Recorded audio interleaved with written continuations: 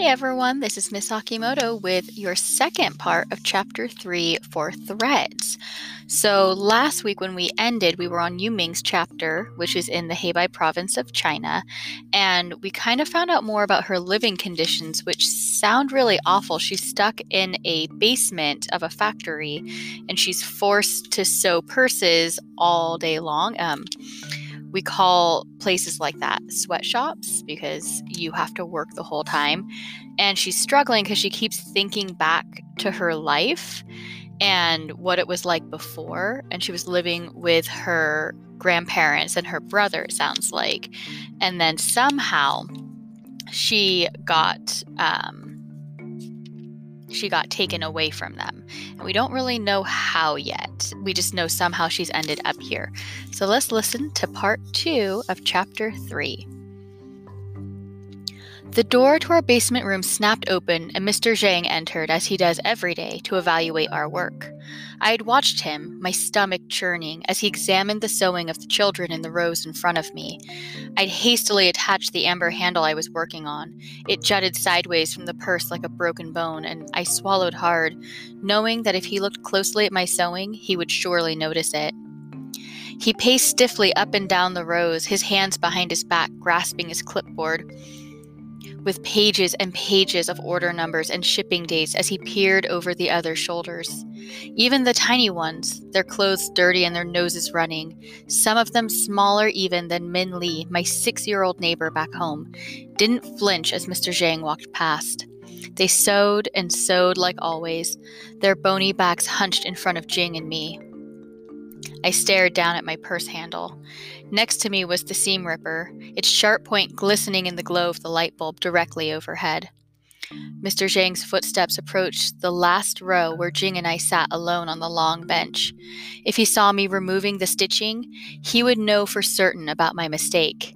If I didn't do anything, he'd most likely see the messy row of amber thread and the crooked handle.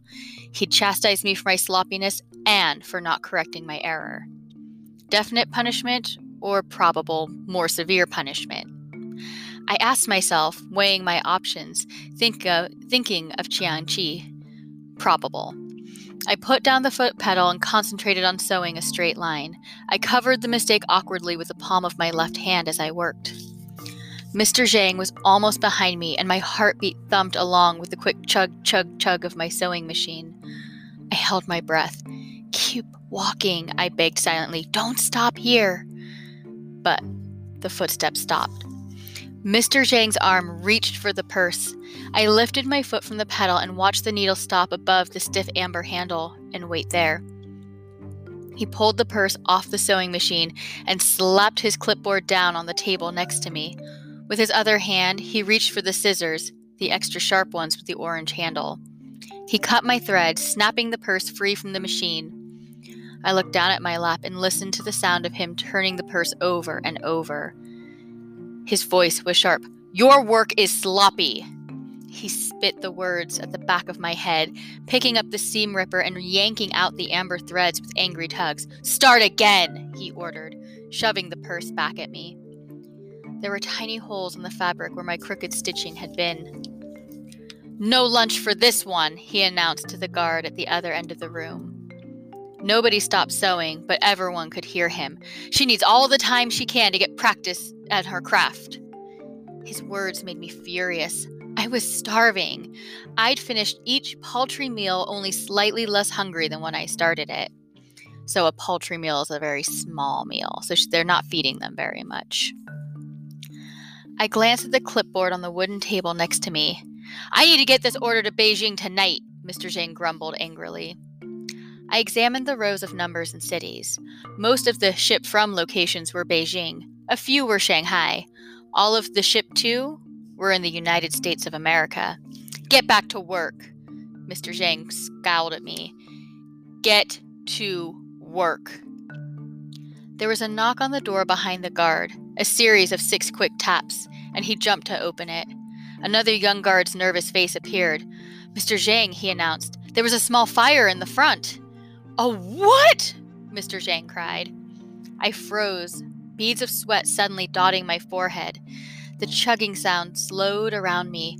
Nobody looked up from their sewing machines. Blood pounded in my ears as my eyes frantically searched the basement room, even though I already knew what surrounded me. 4 cement walls, a low cement ceiling, 1 filthy bathroom, no windows, and the guarded door. It has been extinguished, but 2 employees were injured and one of the machines is now inoperable. Mr. Zhang cursed under his breath. "I cannot afford to lose any machines," he bellowed. He stormed toward the guard and disappeared into the dark factory, slamming the door behind him. The guard stood to lock it. In his haste, Mr. Zhang had left his clipboard behind. There was a pen attached to it by a string. I hadn't held a pen in over a month. I picked it up and, glancing at the guard's back, pulled it toward me. It reminded me of the schoolhouse back home, of the dusty chalkboard and the whispering, giggling students, of our solid table where I used to study in the evenings, of all the places I might never see again. The pen felt alive in my hands. An idea emerged like a bird from an egg. It came to me, fully formed, crystallized, the way the answers often came to me during exams at schools. I weighed all my options and measured the risk. As I did so, the chug, chug, chug sounded to me like 21 panicked heartbeats. Too fast. Unsteady. But then there was my heart, which felt firm in my chest for the first time since I had arrived at this prison. I sneaked a look back at the guard. He was seated again and picking at his fingernails. The stack of paper on the clipboard was thick, and I flipped through it furtively. There were dozens of pages of numbers, dates, and addresses. The sounds of the sewing machines that masked the constant grumbling of my belly would surely mask the sound of ripping paper. The guard now had his head tilted back, his eyes shut. The door was still closed. I took a deep breath and steadied my hands. As quietly as I could, I ripped off a large corner off a piece of the paper in the middle of Mr. Zhang's stack. I'd torn through some figures, but the other side of the paper was blank. After a quick peek at the backs of the children in front of me and at the guard, whose eyes were still shut, I hunched over the scrap and scribbled a few sentences in English, grateful for the education that Wai Gong had always told me to appreciate.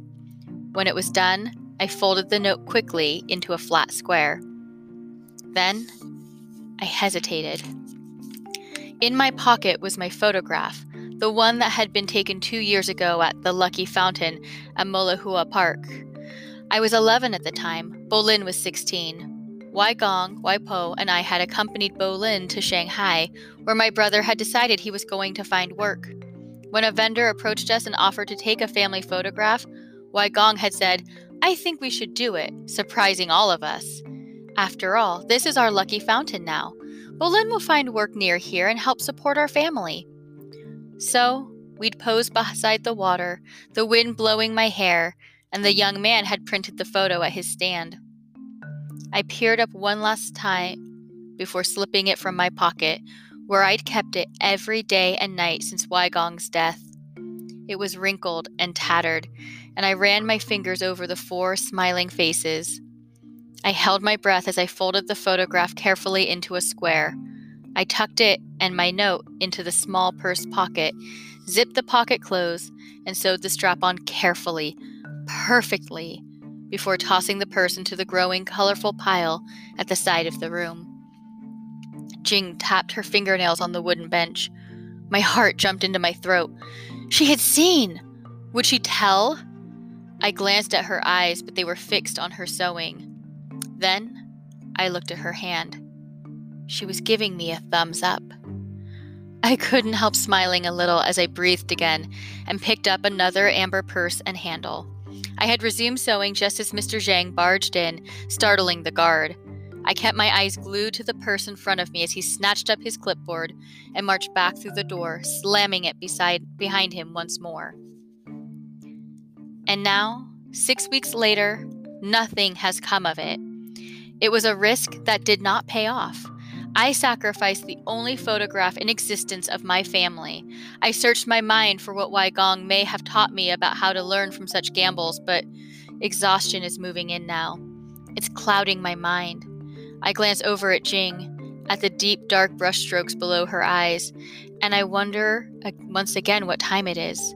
I wonder when Mr. Zhang will burst through the door into our musty prison and tell us that, at last, it's time to sleep. So now we know what the letter is, and where it came from, and what was going on.